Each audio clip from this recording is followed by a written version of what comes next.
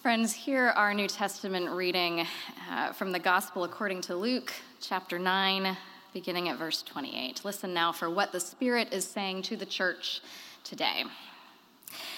Now, about 8 days after these sayings, Jesus took with him Peter and John and James and went up the mountain to pray.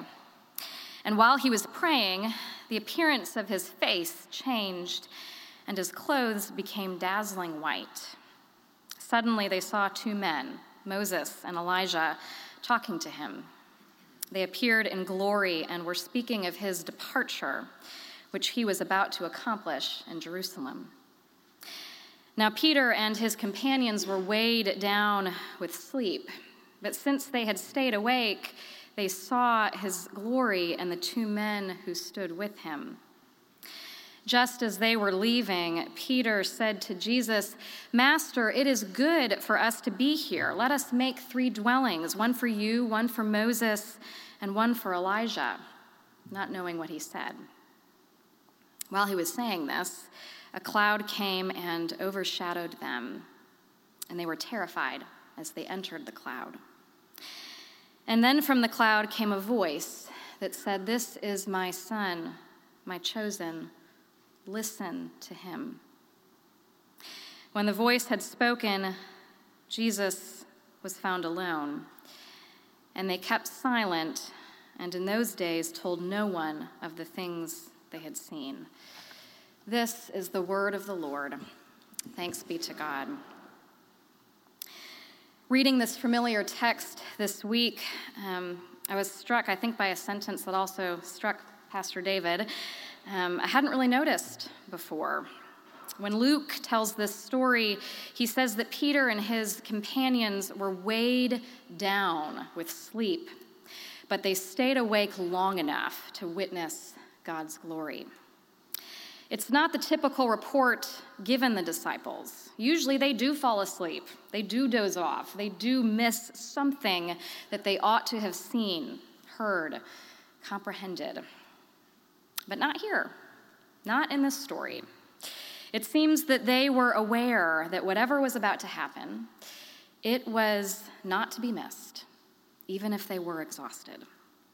And that seems a logical conclusion to make when you're on the top of a mountain with the Son of God. Maybe it is not the best time for a nap. Do you remember the last time you fought off sleep? And not because you were behind the wheel at night, or up at 2 a.m. feeding a baby, or at church when the preacher was halfway through the sermon, but because you really didn't want to miss something. I think of my friends who used to attend the opening day midnight showings of Harry Potter or Lord of the Rings. They waited with building anticipation throughout the week, so excited to see some of their favorite characters and stories come alive on screen. And then, despite weighted eyelids and a diminishing capacity to absorb or compute any information, they sat in dark theaters, sucking down their caffeinated beverages of choice and staring intently at the screen. It was worth it, they assured me. And I think of drives through northern Michigan or the Tennessee Hill Country when I could have easily dozed off in the passenger seat but wouldn't allow my eyes to shut. I remember a flight from LA to San Francisco when I was in college. My friend and I had left the apartment of her brother at 4 a.m. We had tried to sleep on his couch for a couple of nights with our jackets bunched up as pillows underneath our heads. So by the time the plane to our next spring break destination was up in the air, we were exhausted, fighting hard to make it, and ready to sink into our seats for a blessed drooling on the pillow kind of sleep. But the sun was rising, orange and luminous, casting rays of pink. And through my window seat, the coast of the Pacific Ocean was just to the left. And so I nodded in and out of sleep for the whole flight because, wow, it was stunning. Can you remember the last time you fought to stay awake because you didn't want to miss something? Peter and James and John must have sensed something was about to happen on that mountain, and they sensed rightly. Today we come to the end of the Epiphany season, where we remember those events in which the identity and mission of Jesus were revealed. In some ways, it seems strange that the transfiguration of Jesus would have been necessary at all, considering all of the hints that the disciples were given along the way, the story of his birth, the voice coming down at his baptism, his healings and teachings, and what must have been the intense energy that just surrounded him. Alas, we are human, and we tend to miss a lot of revelatory moments. So all of the stops are pulled out here on the side of this mountain. Jesus, the man that they ate and laughed and worked and wept with, stood there changed, his clothes dazzling with light and his face radiant, talking with two long deceased but revered prophets of old. Clearly, he was more than Jesus from Nazareth. These stories are, of course, told in hindsight by a community of faith that wrote post-resurrection as they sought to remember, connect, and assign meaning to their experiences. When did we know? They asked. This particular experience, like many of them, wasn't primarily an informative one, imparting information about this fellow's special relationship to the Almighty. It was primarily a relational one. It was an experience of being bathed, filled, blinded, even exposed by God's piercing light. If it's hard for your modern mind to comprehend this scene, think of the last time you felt bathed, filled, blinded, even exposed by something bigger than you, or imagine what it might feel like. This was the final revelation before the trek to Jerusalem and all that waited Jesus there. Is it any wonder that Peter and company wanted to stay just a little bit longer? Jesus, why don't I make you some dwellings, some booths, so that we can camp out here for a while? This is good. We're told that his statement was dismissed, but Peter's longing is understandable. Who of us hasn't wanted to bask in a moment of resonance, of fullness, of communion with God or with one another when it breaks through the monotony of our days and holds us there? When I was about 12 years old, my parents and I made a trip to the Grand Canyon. It was grand and amazing and terrifying and beautiful and all of that. But I imagine, like many who make that trip, an equally gratifying treat was the short visit that we made to Sedona, Arizona, on the way there. With her stunning backdrop of red sandstone formations that glow in the sun or moonlight, Sedona is truly something to behold. And really and truly, you have the feeling that you are in the midst of some sort of alternative reality. When I returned home, I continued to hear stories from others who had experienced holy moments in Sedona. So much so that these days I expect those stories, and I'm no longer surprised. Delighted, but not surprised. On our own visit, my parents and I made the long trek up the pedestrian walkway of the famous Cathedral Rock. moving laboriously because my mother had metastatic cancer and I had a fever and strep throat. I had not managed to stay awake for most of that drive leading to Sedona, though mercifully my mother had. This trip was on her bucket list, and it was a list that had taken on a lot more importance in the last couple of years. It was physically demanding, but once we were all at the top, it was worth it. My 12-year-old self enjoyed it, but I sensed that for my parents it was more than enjoyment. They had been transported elsewhere as they gazed out. So in my adolescent awkwardness and discomfort with adult emotion, I left them and I wandered around in the gift shop. When I found them again, they were at the altar in the chapel and they were praying together. I had never seen them do that. Later, I learned that when they had approached the table, the Bible was open to her very favorite book and chapter. Needless to say, we lingered there for a while, soaking it in. Perhaps we give Peter too hard a time for wanting to stay on that mountain. Surely he wasn't suggesting that they stay there forever.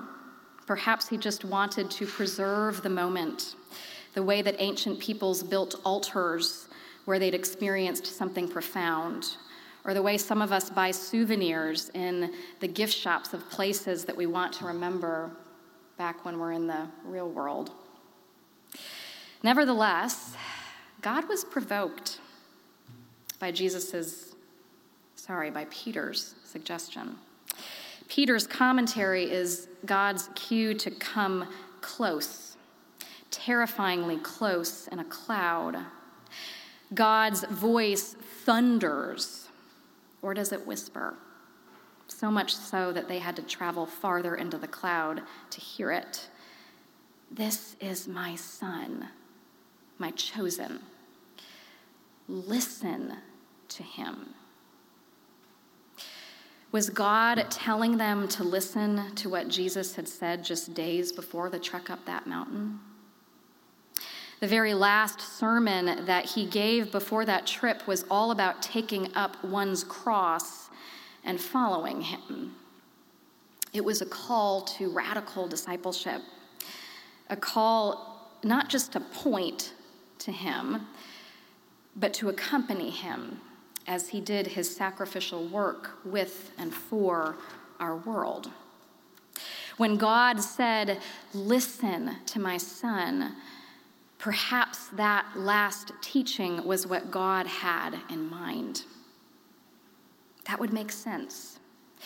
Peter's desire to make some dwellings and stay on that mountain, understandable though it was, betrayed his resistance to the messy work of discipleship.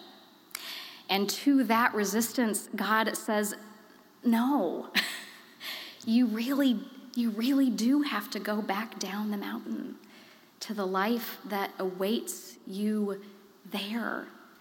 This holy moment is not an end in itself. Worship is not an end in itself. The life that awaits you there is captured in the text that directly follows this mountaintop scene, where the disciples who were left behind are trying and failing to heal a child in the presence of his desperate and pleading father. In the lectionary, these verses are put in parentheses as if they are optional. No small number of scholars has pointed out that by making these verses optional, we, the contemporary church, are falling into the same trap as the disciples on that mountain, basking in our mountaintop experiences of the divine, or perhaps longing for them, as those disciples who were left at the foot of the mountain probably were. In the valley below, another son, a father's only child, is suffering from violent seizures. It convulses him until he foams at the mouth. It mauls him, and it will scarcely leave him, the father explains. the sentence forming only because parents can do amazing things when their children are suffering.